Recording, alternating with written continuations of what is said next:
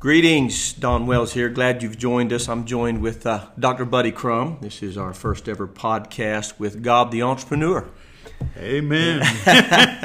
We're excited. This is, as I mentioned, our first attempt at this, but we're excited to start a dialogue about entrepreneurs. We'll be talking a little bit about investing. That's part of what we have done and do, but we're really excited to open up some conversation about entrepreneurs. And Dr. Crum, you have been an entrepreneur, you've studied entrepreneurs, you wrote a book, Gob the Entrepreneur, which has done very well. Give me a little bit of background. Let the people kind of know where you've come from, why you have the authority to speak on this subject matter, and share a little bit with us. Well, I'd enjoy sharing something about my own life, Don, but you look at entrepreneurs, in thinking about it, entrepreneurs like change. And one of the things that we know is when they see there's a need for change, there's a better way to do it. Many years ago, I was and started off as a stockbroker, and then later on, I realized that people needed a way to bring all of their assets together and their income and look at everything in an overall view.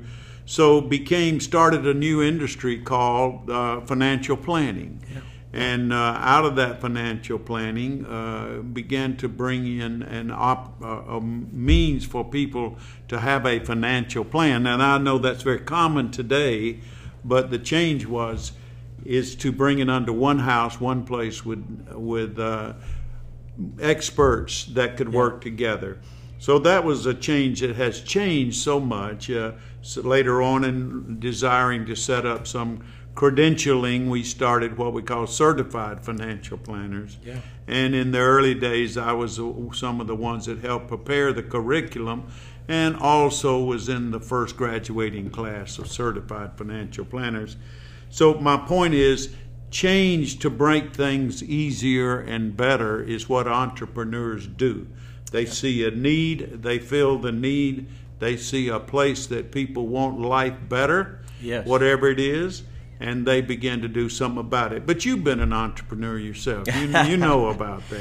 I've had a few adventures in that. I certainly have. Not at the level that you've been at, but I have, and I've done some businesses and enjoy that. I enjoy the excitement of it and solving problems and building things, and I think that's a lot of the entrepreneurial spirit, is that people that love to do those things, solve problems, they see a need. And, on that note, your definition that I've heard you say so many times about an entrepreneur, I'd like you to kind of just share that with the listeners today, because I think we have many times a very defined concept of what an entrepreneur is. And I've heard you talk about that a little bit. Share with the listeners a little bit kind of your definition of well, in a broad sense, as I've just said, people see a need or a want or a desire, and they have the passion and compassion to do something about it. For example, it could be in the medical field, and Dr. Blaylock, who came from right here in Georgia, was the first man to do a heart transplant. And today there are thousands, hundreds of thousands of them done, but it was not. He saw the need. These babies, they call them blue babies, were dying because nobody would operate on the heart. They considered it a sacred area. The Catholic Church said it's where God dwells, and his expression is, this is not right.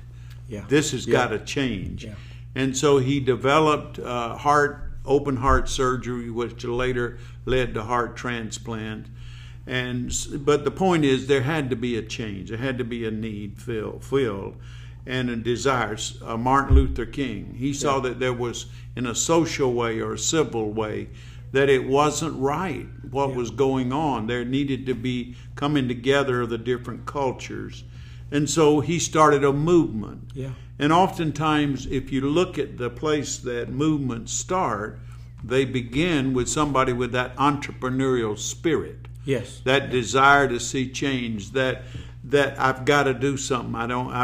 It's not somebody else's responsibility, it's mine. Yes. Well, you bring a great point, and that's the reason I wanted people to hear that, is we tend to think of entrepreneurs in business. We know of a business entrepreneur. If you polled most people, they probably wouldn't classify Martin Luther King as an entrepreneur, but in fact he was. He was a social entrepreneur, and look at the impact that he's had as a result of that. And I think it was the French definition I once heard that entrepreneur means to undertake. In other words, they see a problem and they get underneath that burden and their desires to fix it. So we don't think of entrepreneurs many times outside of the business, and we make a lot of money, we have an impact. But really, it does cross all of the different places and disciplines that we have. And I think by opening that up, it helps people to realize that maybe I'm not a business person, but I'm an entrepreneur in the medicine or social, as we mentioned, justices or whatever that is.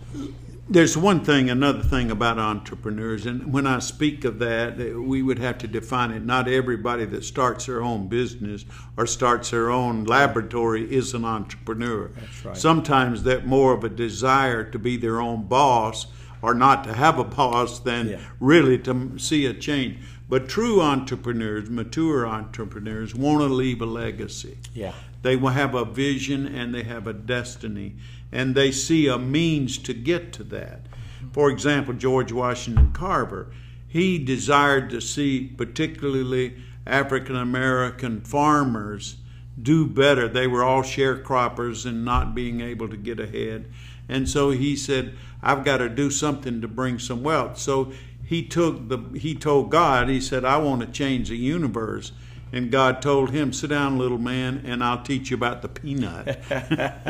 And so he came up with 1,100 uses of the peanut, and nobody had any idea that there was anything beyond peanut butter at that time. So my point was, his vision was to see change, and it came about. He brought a great deal of wealth to that culture, including himself. Yeah, and that's one of the things, again, I've heard you say that entrepreneurs have a much bigger impact than just themselves. They're thinking in a larger capacity, if you will, a bigger vision than just, as you said many times, I don't have a boss or I don't have to keep hours, I can do my own thing. There's a bigger picture to that.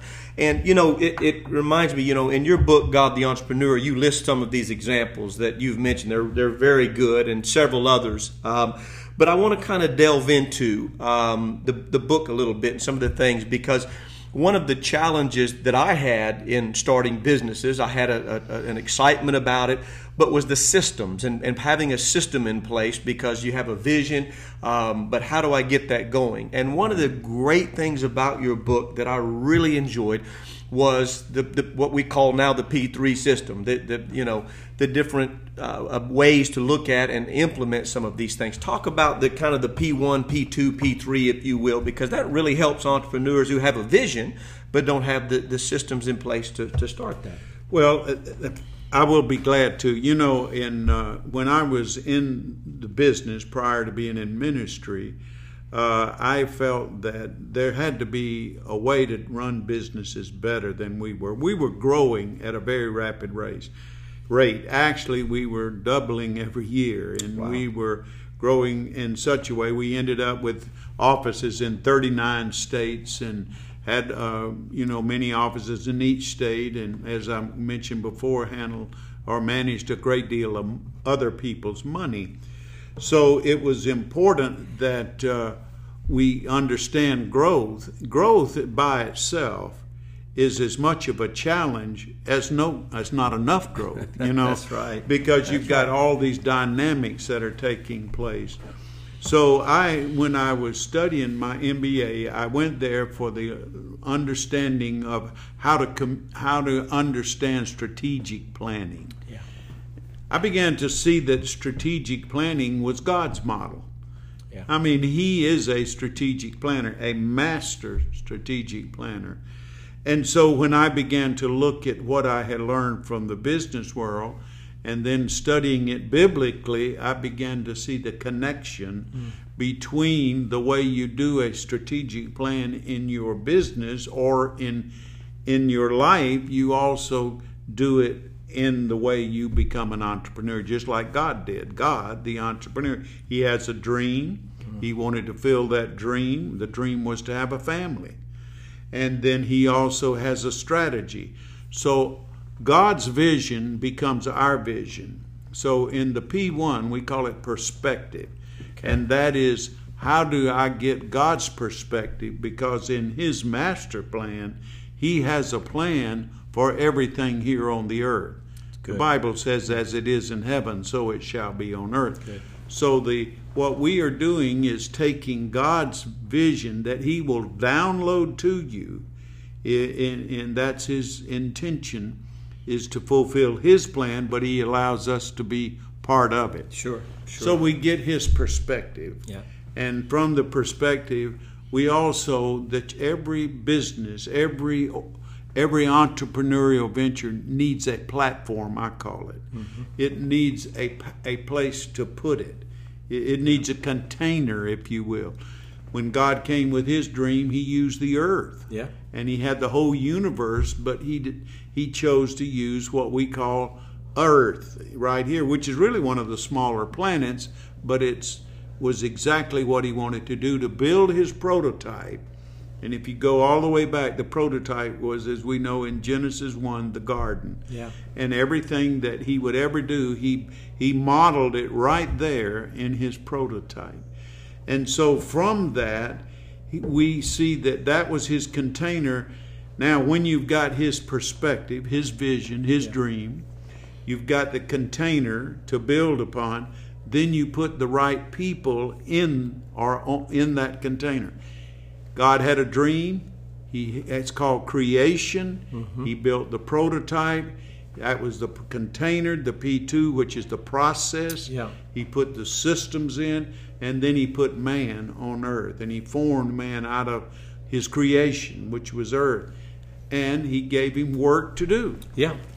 You know, on that point, I think this is really the brilliance of the P3 process, of what we call it.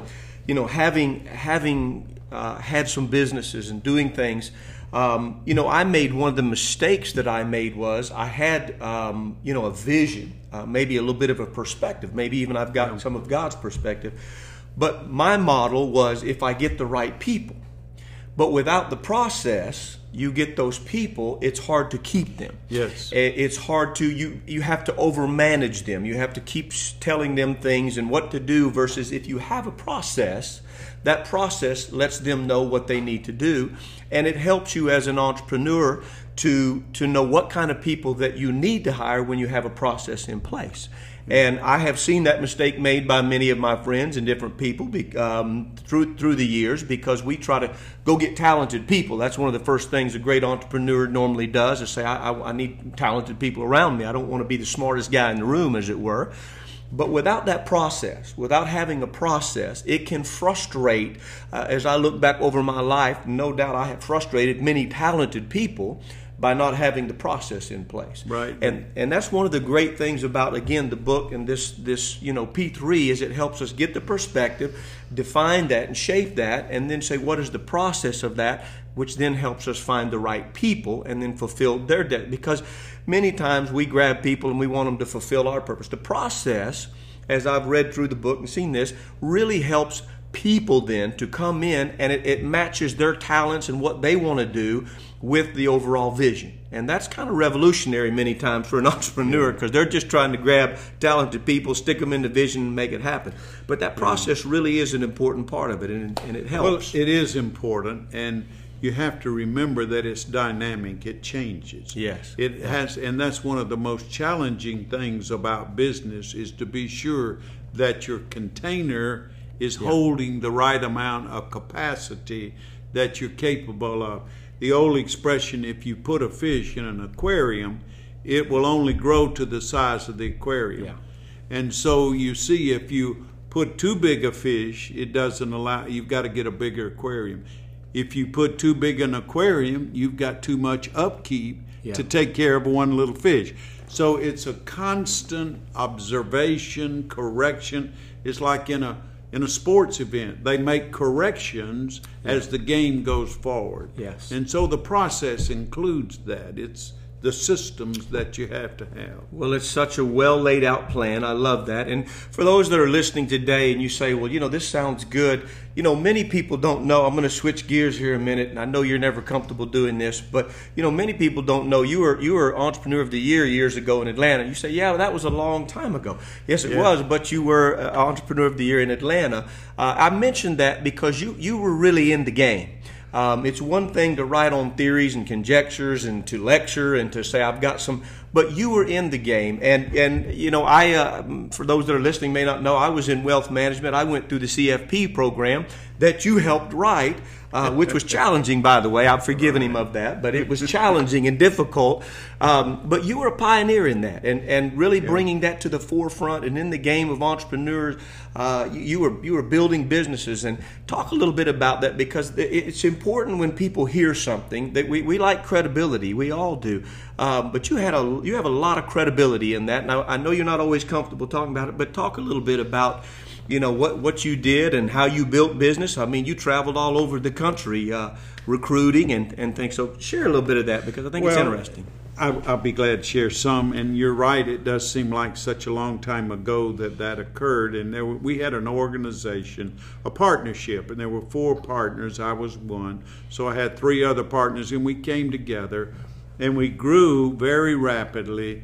And we evolved into a company called Financial Service Corporation, which is still today, I understand. It has been so long ago, but it still goes forth and has quite a few representatives. But we were one of the few firms that was in the venture capital business early on. And it was a high-risk business, and so we were able to come on the scene at a good time. We also went through, as we have done recently, a severe recession.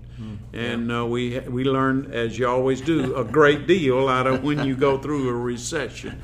So that was what they meant by the Entrepreneur of the Year. That was the company itself. We called it ETI, and ETI was a very aggressive company. We grew fast. We probably grew too fast, and history would tell it. But then we had another restart, as entrepreneurs do, and that's when we started Financial Service Corporation, that continued on for many years. And so it was an opportunity of working with some great guys, 3 other great guys, all of us gifted in some area, but we were all pretty good salesmen. Well, one of the things that I love and I want to do as we kind of begin to wrap up, we're gonna be doing this podcast for months, hopefully for a long time, and share and dialogue and talk with other entrepreneurs that have been in business, because I know that's your heart. But one of the things that I love that you do, Dr. Crum, very well is I'm a visionary. I love to talk about things at a 30, 60, 80, 90, 100,000 foot view and taking over the world and starting businesses. But you have a real gift to bring things down to a level that helps people walk it out. As we begin to close the broadcast, what is one of the things, and I know that we'll mention the God the Entrepreneur website. I'll give you some information on that here in just a moment as we close. There's some resources and things there. But what is one of the things that you would say to a young entrepreneur today? What's one tip that you would give somebody listening that says, I'm an entrepreneur, and what's a first good step, if you will, to begin that process that you could share with them today? Well, it is encouraging that the whole academic study of entrepreneurship is now found in the universities. So one of the things that today is available to young entrepreneurs that we didn't know about at that time is there's a lot you can read about it. Yeah. You can even go back to school and study entrepreneurship. So first of all is defining that you are an entrepreneur, learning what you need to learn. What is your dream? Be able to put it into writing. Mm-hmm. Again, a lot of us have, as you say, 100,000 foot view, 50,000 foot view, and but we need to bring that down to a very practical, where I can write it out and identify it, and then secondly, begin to put a plan together. Most businesses fail for lack of planning. Yeah. more than anything else. And you can't know all of the contingencies, but you can begin to, if you really want to be successful, ask others why they would subscribe to what it is that you're doing. Yeah, good. And so having that plan, I would say, Don, that is so step one. important. Well, and as we close out the broadcast, there's many great resources. You mentioned them. You always hesitate to mention your book, but God the Entrepreneur is a great resource. You did a lot of study. There's a lot of great studies in it, a lot of great information on top of the P3 process, which really helps a young entrepreneur, or even somebody that's been in the business for a while, right, and they're looking to take their business to the next level. So for those of you that are listening that don't know, you can go to God the Entrepreneur. That's Entrepreneur, ENTREPRENEUR. That's a hard word to spell. I always have a challenge with it, so we spell it out. But GodTheEntrepreneur.com. There you can find God the Entrepreneur, the book. There is several things and resources on there. There's a membership where we do some videos and different things. You can get the podcast there. But we're excited about continuing this, and we'll continue with these podcasts, and hopefully they'll be a blessing to you as we continue on with them. Make sure you make yourself available to the resources that are available. There's several of them out there. Again, you can go to GodTheEntrepreneur.com, different places. But we'll be joining you in these podcasts, helping to share some of those resources and some of the different insights. So we appreciate you joining us today. This is Don Wells along with Dr. Buddy Crum. Good to be here. Yes. Absolutely. We're glad. Thanks.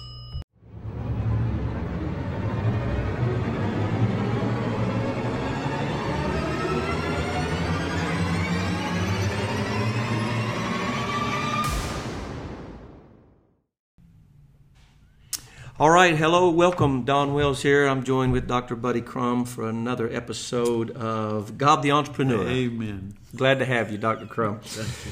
Well, we're excited about this podcast. This is our second episode as we're beginning to kind of dialogue about entrepreneurs, the definition, what it means, different things that help us. And we really want to be a resource center. We want to open up conversation about entrepreneurs. And we talked about last time a little bit your book, God the Entrepreneur, and I kind of want to delve back into that a little bit because I think there's some very helpful points in there. And, we talked about the P3 system. And so, perspective, you've got to have a perspective. And then P2, the process. What is the process once I kind of understand what my perspective is? And really, we believe that, obviously, as the book's titled, God the Entrepreneur, that we really get that from God. And that as we find that perspective in God's perspective, then we've got to figure out the process, the systems, the things to put in place, which then help us get the people. And, we talked about a little bit last time how important that is, because many times what we do as entrepreneurs, I made this mistake in some of the business ventures that I had in my journey, is that I get an idea, it's a good idea, good perspective maybe, and then I want to get the people involved immediately. And so then you put people in without a real good system or with a good process for them, and you can frustrate very good, talented people. So we'll talk a little bit about that today and then share some examples of different businesses that I want to hear from. But if you would, Dr. Crum, just kind of talk about a little bit the P3 system again, an overview and kind of how you came to that. And let's kind of open that up because I think that will help our listeners as much as anything. Well, I'm always welcome the opportunity, Don, to talk about the P3 system. It came out of my education, but it really came more out of applying it in the business world itself. We were in a company that was growing very rapidly, and we knew we needed some real heavy strategic modeling and planning. So out of all of that, I spent a year with the American Management Association, and also had done that when I had done my graduate work.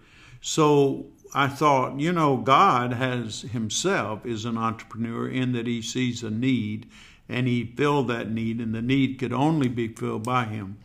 Well, there's always that place that when the perspective means what is the need that is not being filled? Where is there a need or a desire? It's not necessarily always a need.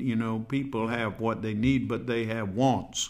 Sure. And a lot of people want more than they need, and that's why we get luxury cars and yachts and those kinds of instruments. But anyway, so the first thing is what is the need, and is there a market for it? And you have to go up 40,000 feet, as we say, and look at the entire market, just because it may not be as obvious to everyone. Right. If it's something you see, then define where that market is. Who are the buyers? Who are the prospects? And where does it go? And of course, once you get the idea, then you have to have a platform, we call it, or process, systems, platform, and everything that it's going to need, including location, where it would best be implemented. You know, even the large corporations, Coca-Cola's and people like that, they always test market. And they go to markets, at diverse markets, to find out how responsive the people will be, how receptive they'll be. And then they're able to extract that information.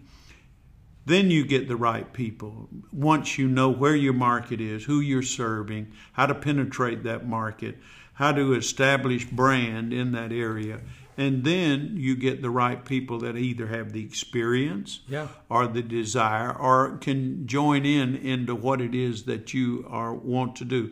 It's so important for these people to see the vision that the entrepreneur sees. Just like it is for God, it's important that we see His plan and perfect plan to demonstrate that He wanted a family, and how much He wanted. He was willing to give Christ in order that people could see how much He loved.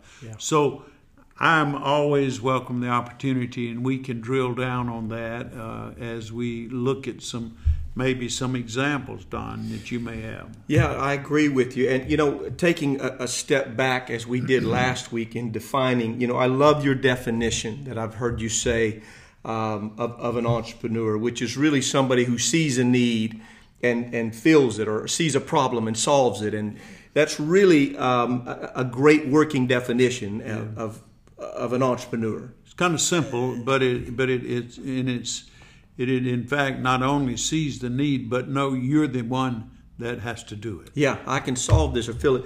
But you know, I like that, Dr. Crum, because it transitions from just business, which is how most of us think of entrepreneurs. We think of a businessman who had a great idea, and you know, it cost him everything, but he went for it, and it's a success story, and we read those and we love them and they inspire us. But you know, the thing about an entrepreneur is it really supersedes just business. And you know, it's more than that. It can be in, as you cite in your book, several examples from 7 different fields. You know, it could be medicine, it can be sports, it can be education, entertainment, technology. Civil. Dr. Martin Luther King, as you mentioned last week, you know, most people wouldn't think of him as an entrepreneur until you really sit down and get a format and a definition, and you think he was an entrepreneur. It had to be done. Yeah, it was, and I can solve this. And that's really what an entrepreneur is. And, you know, it's interesting, you know, you talk about different examples, and sometimes we think, you know, I have a good idea or that's a bad idea. But it's hard to call those always. The reason the P3 is so important is because one person may have an idea and it may not make sense to another. I was reading an article this week, and I thought we could kind of introduce this to the listeners and dialogue a little bit here, because when reading the original pitch of the business plan, it went something like this: we're going to open a new chain of grocery stores, and the stores will sell 0 branded items, no Coke, no brand names, Lucky Charms. Everything will be a private label. There'll be no advertisements on TV or social media. Nothing in the store will ever go on sale. There won't be any coupons accepted or loyalty reward cards, or no Sunday newspaper circulars, no self-checkout kiosks. The aisles in the store will be narrow. The parking lots will be relatively small. Well, when you read that kind of as the business plan or the pitch, you think, well, that's just crazy. I don't want anything to do with that. Who would buy into that? Well, as you may have guessed by now, that's Trader Joe's. That was kind of their model. And so, you know, it didn't make sense. But what I really wanted to point out and kind of talk about a little bit There's many of those, Uber and Airbnb and several ones that we would look at that were pitched that many of the investors said, I wouldn't have anything to do with it, and who would blame them? But they succeeded for the very reason that we're talking about here and that you've mentioned in your book, because they had a P3. They had a perspective and a process, and then the people. Anybody that's been to a Trader Joe's knows that the people, the employees there, are kind of unique. They've bought into the vision. It's more than just, I've got a job. They've kind of bought into what Trader Joe's represents. But the idea, good or bad, still has to live through some kind of P3 system that they have to have. And so, Trader Joe's is a great example. Looking on the onset of it just wouldn't have been a good plan in my mind. But here they are. As I was reading that, it was interesting because one study pegged Trader Joe's at sales of $2,000 per square foot, more than Whole Foods at $1,200 or Walmart at $600. So, highly successful. But again, nobody recognized that idea. How they got there, they still needed to have that perspective, process, and people. One of the things that Trader Joe's has done so well is to understand who their customer is. Yeah. Who likes to buy there.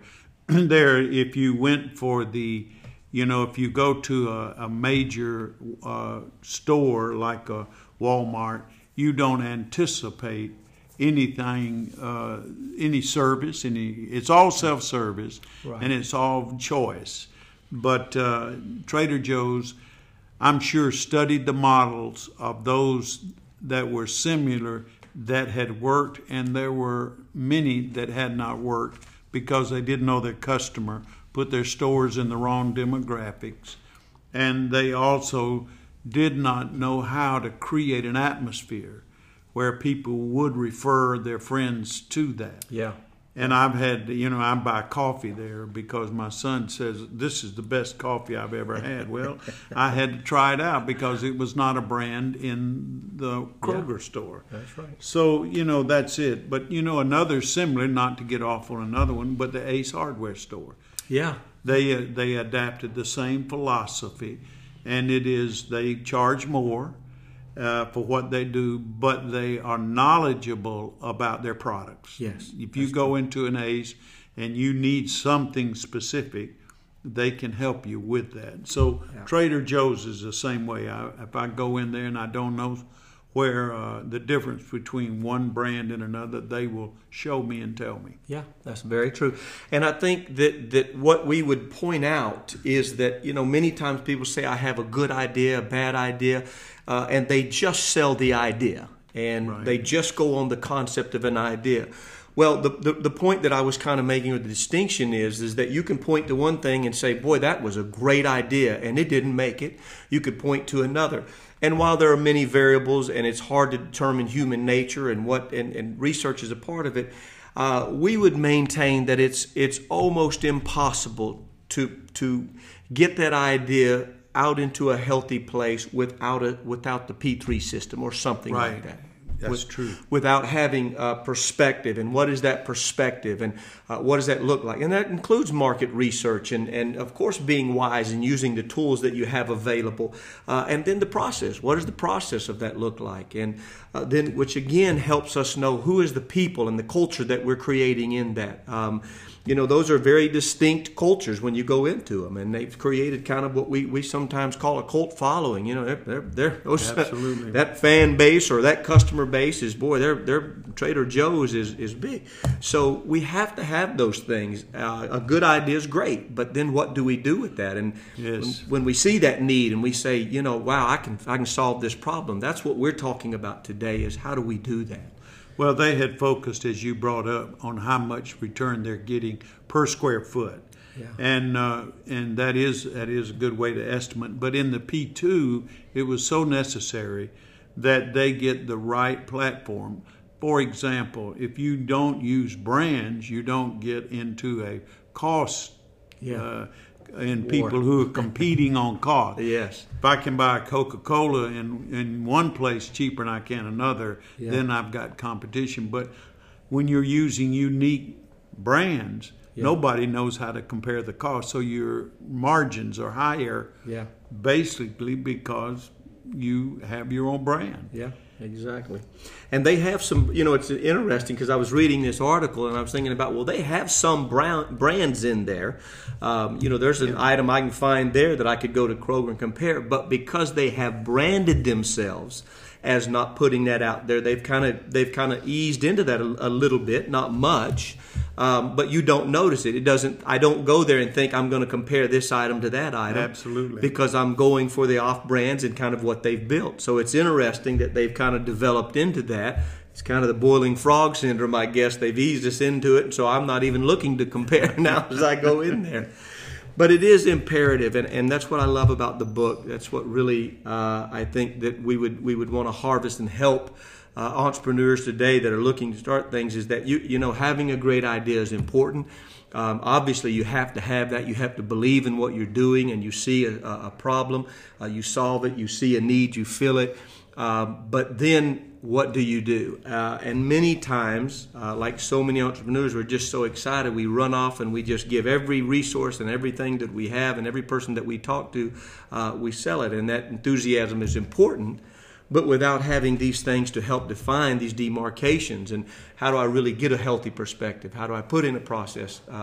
Which then makes the P3 much easier, because again, I talk to a lot of businesses and a lot of organizations and a lot of churches, and the one common denominator that all of them have challenges with is the people. There's always the people, and keeping them attached to the vision and the purpose and the plan that they've created. So, these are the things that we have to really walk through and help people understand that they've got to be present.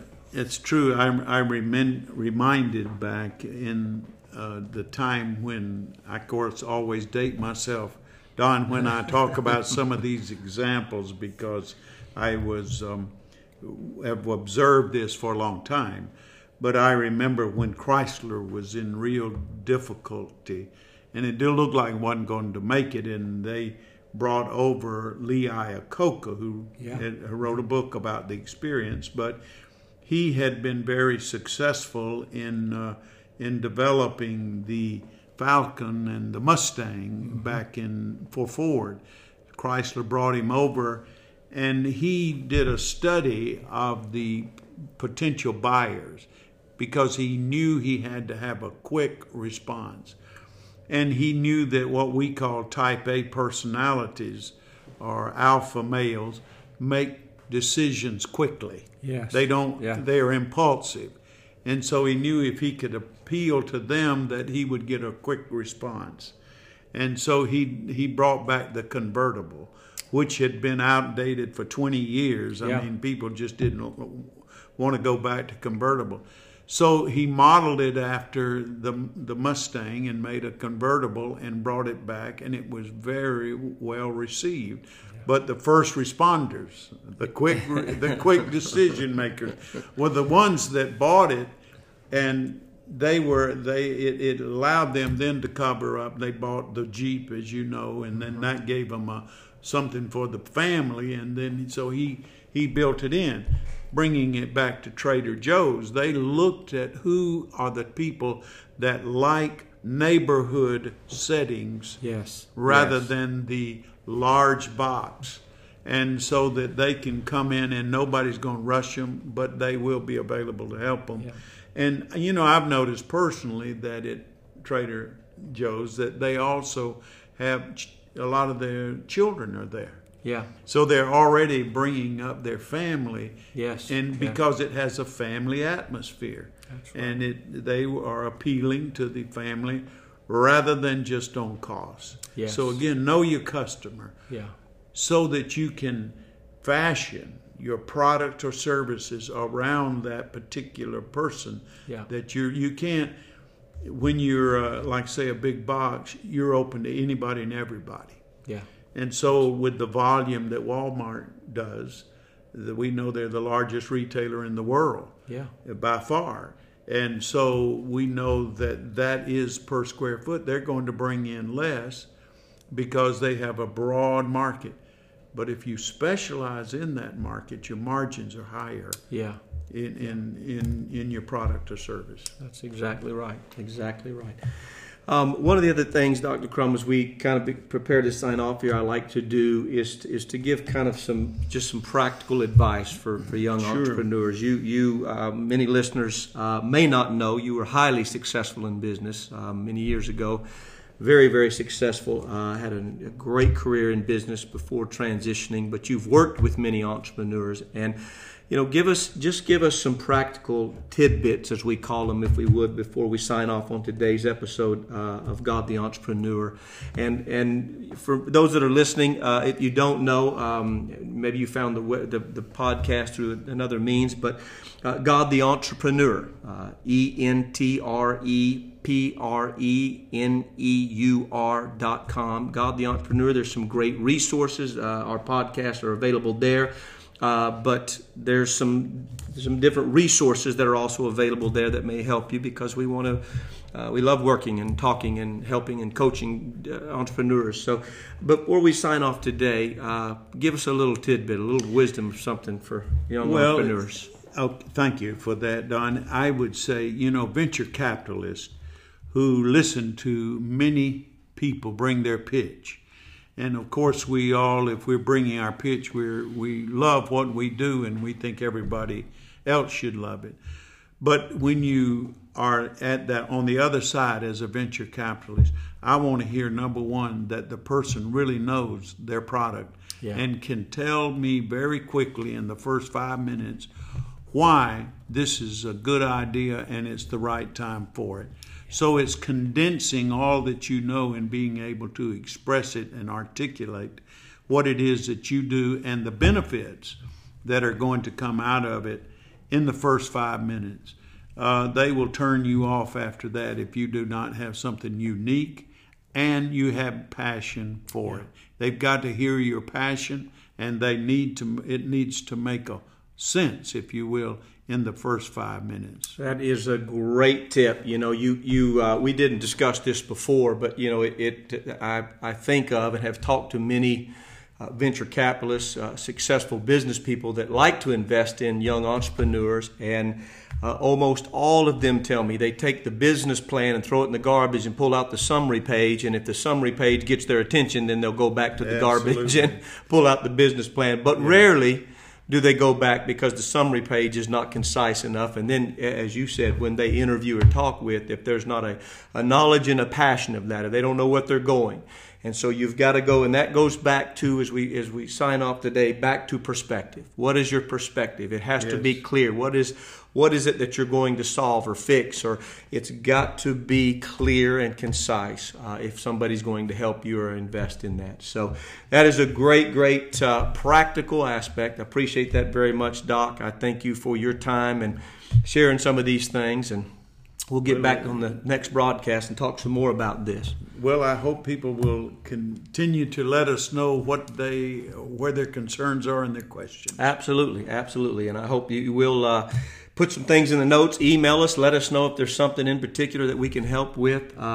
We appreciate your time. We look forward to the next podcast here at God the Entrepreneur. Remember, GodTheEntrepreneur.com. You can get some resources there. And we'll see you on the next episode of God the Entrepreneur.